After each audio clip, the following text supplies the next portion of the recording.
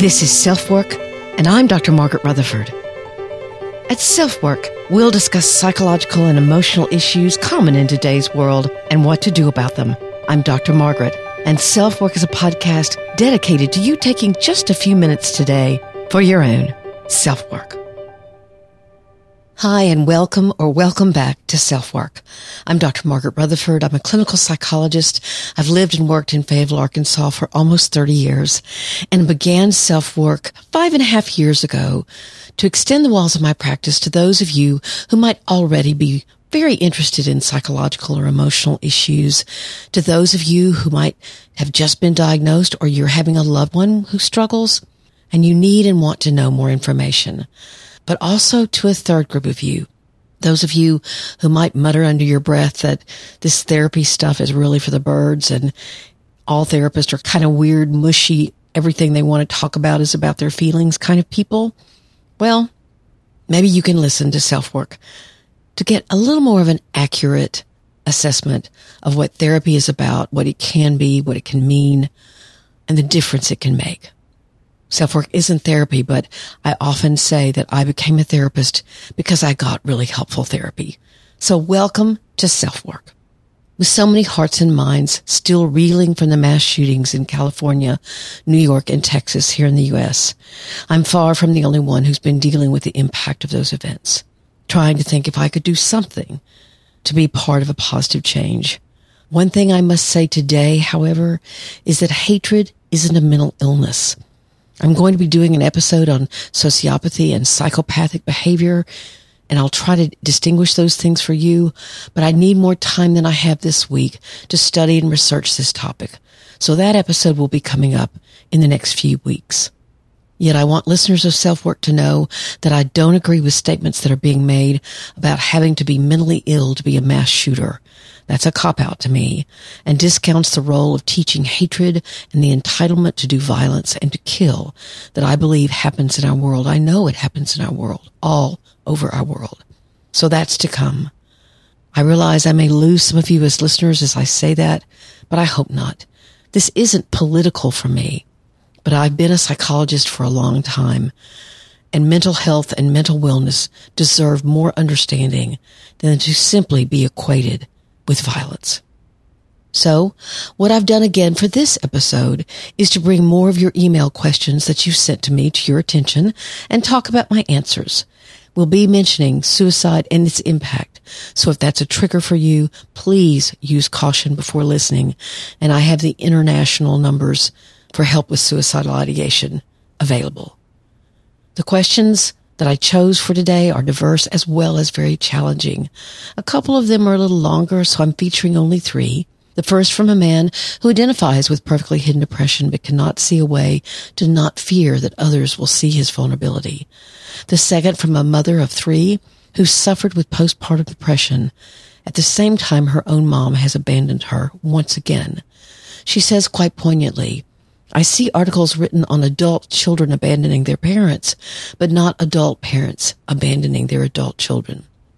Last, we'll hear from a widow who found an article of mine on her deceased spouse's iPad. He killed himself before he even made it to a second therapy session with her after she learned of an affair, and she has deep, troubled feelings and wants my help. BetterHelp is sponsoring this episode. I'm always honored to answer your questions, or at least try, and today is no exception. Thank you for being here. Let's settle in and learn more about these issues.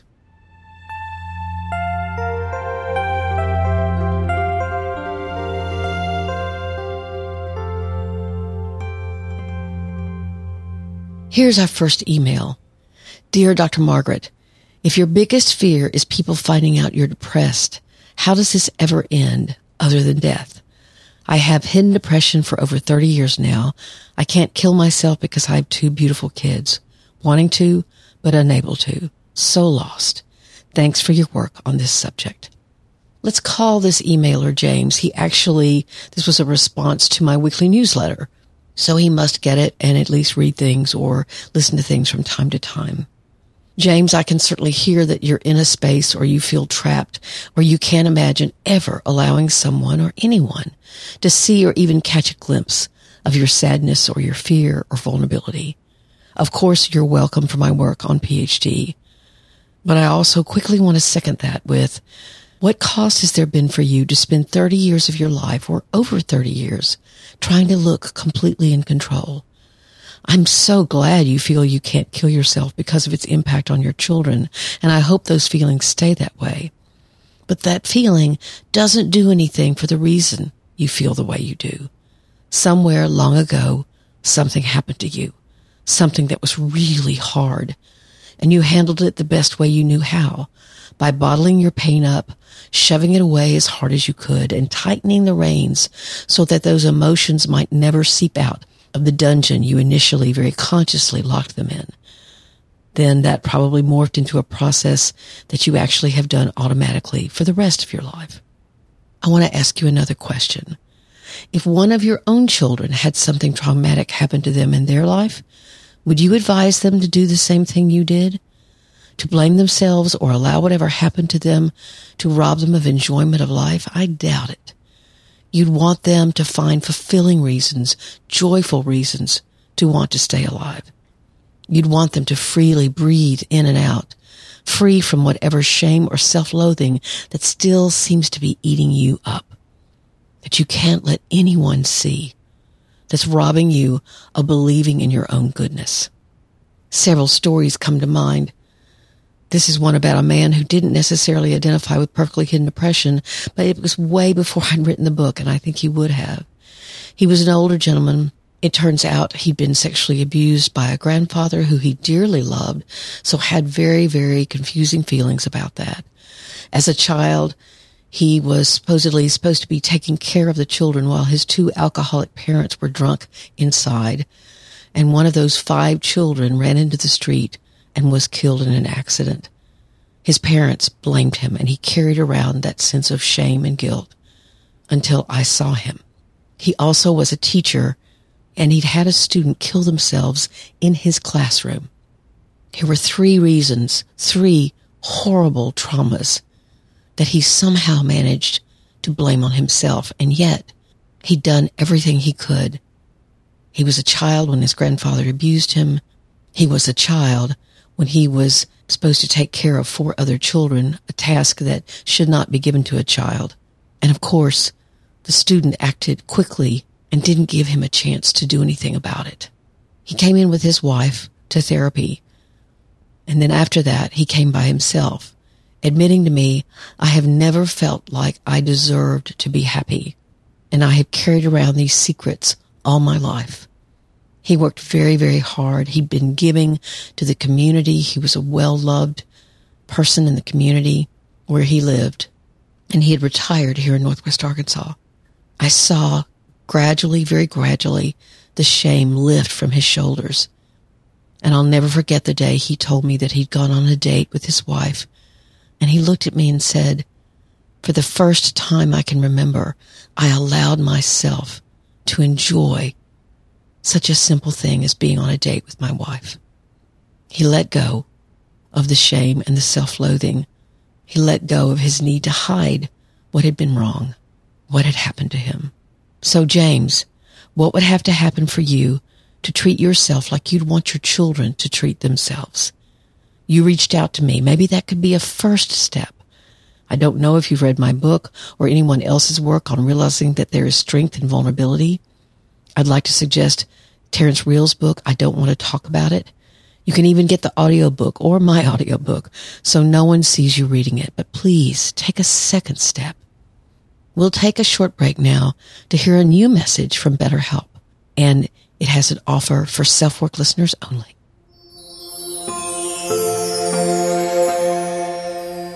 I'm proud to say that BetterHelp has been a sponsor of SelfWork for more than 2 years now. They're ranked often as number 1 when compared with other professional therapeutic online services, and do their best to match you with a therapist that you'll feel gets you, is attuned to you, and with whom you can find the kind of help and healing you need. You can do video sessions, you can text, because BetterHelp wants to offer you the most accessible and private therapy they can. Their therapists are licensed professionals. In fact, I've received offers from BetterHelp to become one of their therapists, but SelfWork keeps me busy. So if you need services that are financially affordable and convenient, then trying BetterHelp may be the best choice you've ever made for yourself. And you get 10% off your first month of services if you use this link, betterhelp.com/selfwork. You know, I'm a therapist because I got good therapy, because I learned the immense value of hearing another experienced and knowledgeable perspective on my own life from someone that cared and was invested in my getting better. So try BetterHelp and get 1 month at a 10% discount. BetterHelp.com/selfwork. Okay, we're back.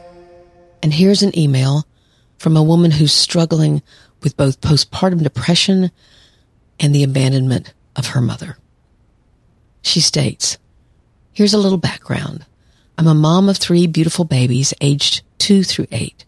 I have a wonderful and supportive husband and am actively involved in a church community that I love. But I've been suffering from depression and postpartum depression after the birth of my firstborn and lastborn. I was working with a therapist this past fall who specialized in trauma. She believed that I have CPTSD, which is complex PTSD or chronic PTSD, from sexual and possible emotional abuse in childhood. Unfortunately, this therapist left the practice, which has happened to her several times, by the way.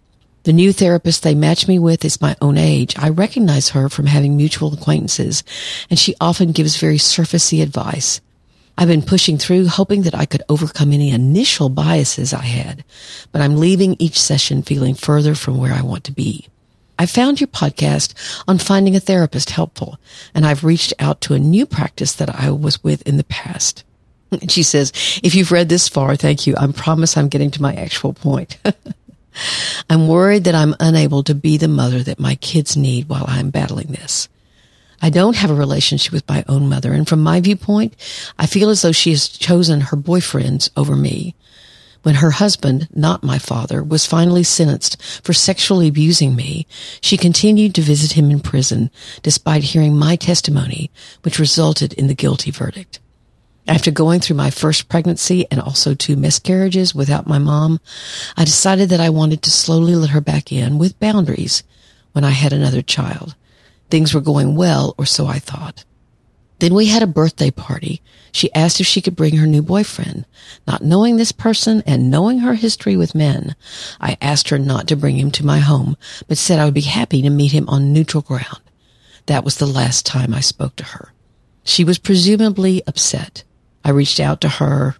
After a year with no reciprocation, I let it go. Mentally and emotionally, I was doing great until I unexpectedly got pregnant during the summer of 2019. It was a difficult pregnancy that resulted in me going back on medication and seeking counseling. My child was born in 2020, so you can imagine his first year was difficult with limited support due to the pandemic. I often see articles posted on social media about adult children abandoning their parents. Rarely do I see articles about parents who have abandoned their adult children. How can I tell what is causing this depression? Why can't I get better even though I have support, medication, and counseling? I'm so tired of feeling this way.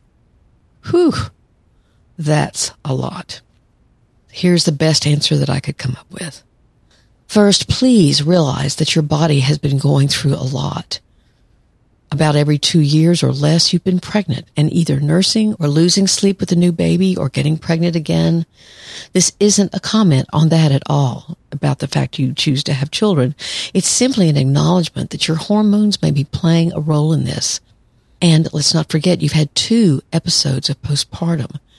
This has had you on a mental and emotional roller coaster. Postpartum is so hard because you can also feel such shame for experiencing it. And you may feel either more detached from the baby and have to work to feel what you want to feel. It's very complex. I'd make sure to get blood work done from your primary care physician to make sure your physical functioning is normal. You're already troubled that you're not the mother I should be. So I hear shame talking, which again is often a part of postpartum.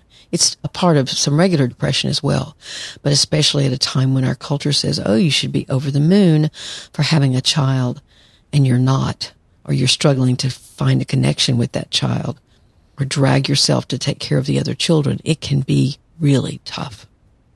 Add on to all of that you've been through several therapists. This last one isn't obviously a good fit, and I'm glad you're looking elsewhere. So very little in your life has stayed constant. By the way, I'd certainly let a new therapist know that you need some reassurance from her that she's not going anywhere for a while. That's not a demand. You simply don't want to go through the loss of a therapist again, especially one that you're enjoying working with. Now, let's talk about your mom. Her current abandonment is likely acting as a re-traumatizing factor. She's giving you again the message loud and clear that her expectations of you need to govern your relationship with her.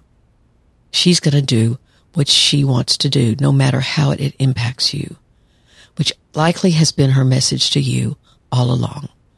So some of your not getting better likely stems from the fact that this hurt is very fresh and it's triggering old hurt. It's like a scab that's been ripped off an old wound. The blood is both fresh but comes from deeper within. I'm wondering if the therapist that you've been to has ever mentioned a personality disorder issue for your mom.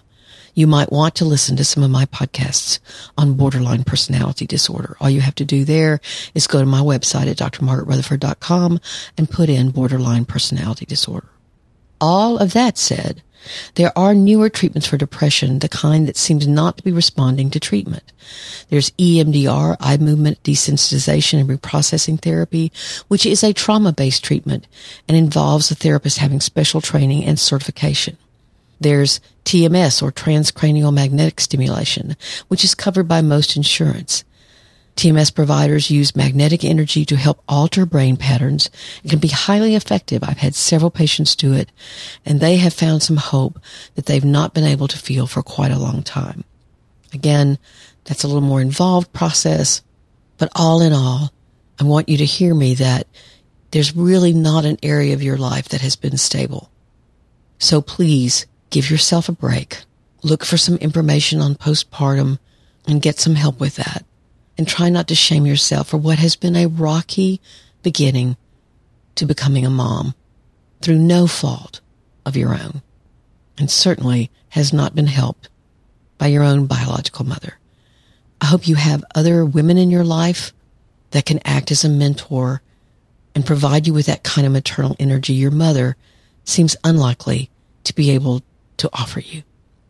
That involves grieving, but it also sounds like you're more than beginning to see the pattern. So good luck to you.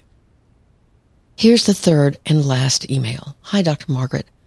I just found on my dear husband Michael's iPad past history your article on the Gottman Institute posted in 2017. He had been reading your practical science-based steps to heal from an affair. I do wish the part I just read about how starting out with telling lies can be part of the process. I wish that had been in our therapist's skill set. This first therapy appointment wasn't handled skillfully. Is that why my husband died by suicide in October of 2021, never making it to the second therapy appointment? No, but that can have a part that factors in. Michael and I shared 27 happy years together.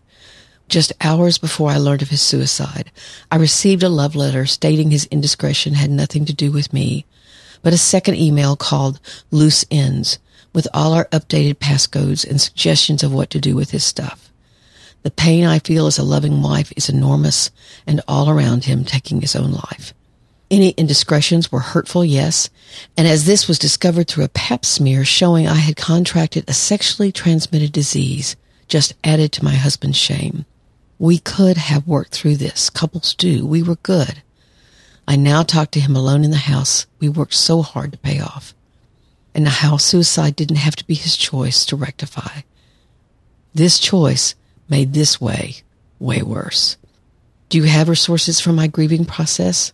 The pandemic has therapists booked and not taking on any new clients, so I looked into online resources. I joined several different grief groups only to discover I'm processing my grief differently. I don't want to be 10 years into surviving the suicidal loss of my mate and still in a grief group crying. That's good. I do believe in feeling it to heal it, but I don't want to identify as a forever grieving widow, as some folks in those groups appear to be doing. Michael wouldn't want that for me. I've looked over David Kessler's online grief offerings and tried on working with a graduate of his, which after 5 sessions I just let go of. She sent me an apology email stating she was identifying with my grief and not holding a strong container for what should have been my grief work. Thank you for your good work in helping couples navigate the challenge of having an affair and rebuilding the relationship. I so wish we had found you sooner. Michael was a sweet, dear man, and I still love him. He was my mate in this lifetime, and my work now is to see what life has in store for me.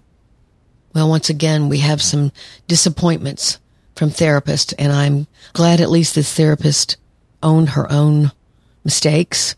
At least she didn't leave this woman wondering, was it something about me? You can certainly hear this widow's quandary about where she can go to get help in working through her husband's suicide.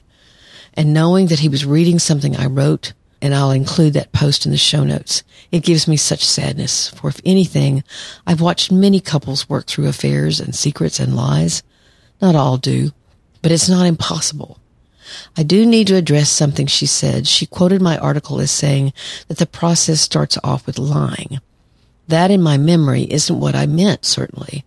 Often, the entire truth doesn't come out at once, due to both protectiveness of the partner, but also the person sometimes also engaged in the affair. And, of course, due to shame. Yes, lying can be manipulative, but in those cases, the affair won't necessarily be healed anyway, because overt manipulation is still going on. But back to the facts about suicide. Suicide itself is often a secret idea or plan. Some people do frequently have feelings of suicidal wishes and talk about them openly. That is one kind of ideation altogether. When unwanted feelings or thoughts about dying seep into your mind and you struggle to get them out. But often, as those of you who are familiar with my work on perfectly hidden depression know, these feelings are tightly controlled and not expressed openly, so that when it happens, when the suicide actually occurs, it's a huge shock. In fact, there have been many people who've written to me to let me know that their partner or child or parent has killed themselves and their life looked great, successful, happy. I bet everyone who's listening may know someone just like that. I saw an article this week about more college athletes dying by suicide when their careers look stunning and hopeful. Such pressure and so many secrets. I did want to mention this podcast to her. It's called Terrible Thanks for Asking by Nora McInerney. And I checked it out, and sure enough, she covers suicide. And here's the link for a 2-part series on a loved one dying by suicide, or that will be in your show notes. She experienced the death of her own husband, and she has this great podcast about how to handle grief. There's also a man named Dr. Alex Lickerman who gives us reasons why people attempt suicide, and these are the 6 reasons he gives. Depression, psychosis, or hearing voices that tell you to kill yourself, crying for help, impulsivity, a philosophic decision to die, and making a mistake, such as not realizing what taking a bottle of Tylenol will do to your body.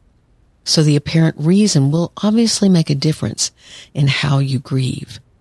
In our community, for example, I know of several deaths that would be categorized or might have been categorized as accidental overdoses, with the question of suicide hanging in the air. But autopsy results showed whatever drug the person thought he was taking was actually laced with a lethal amount of fentanyl. This is becoming a huge problem. So, where do you find peace? How do you find compassion when your loved one's choice has changed your life unalterably?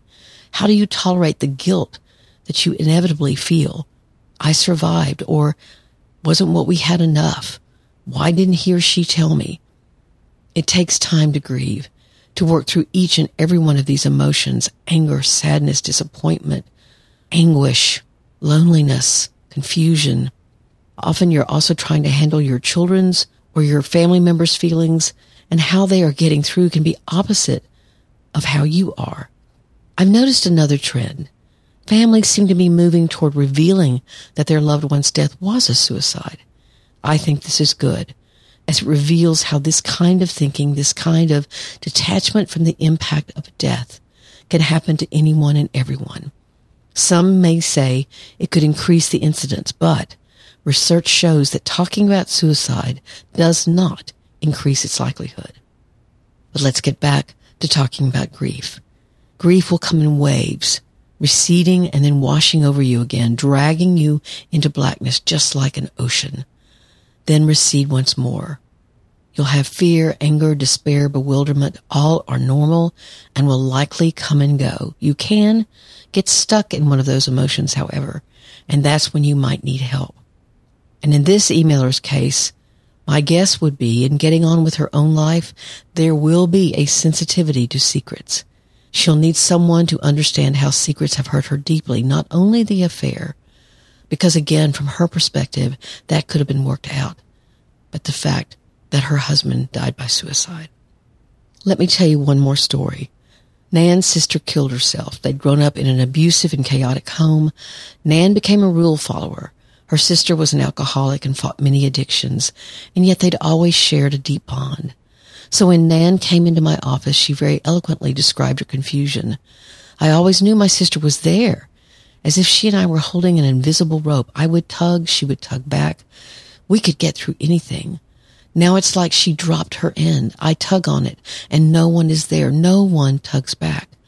I don't know how to go on living. Do I keep holding my end? Do I drop it? Do I store it away, this rope? These questions are very difficult to answer, and those answers came only with time. If you have thoughts of hurting yourself or know someone who does, please don't discount those feelings. There are many people who never have those thoughts, never. Tell someone who will listen and help. There are crisis lines all over our country and in many countries, and those are listed in your show notes. Community mental health clinics whose job it is to respond to you, and free health clinics available for those in need. And please know, someone else's suicide is never your fault.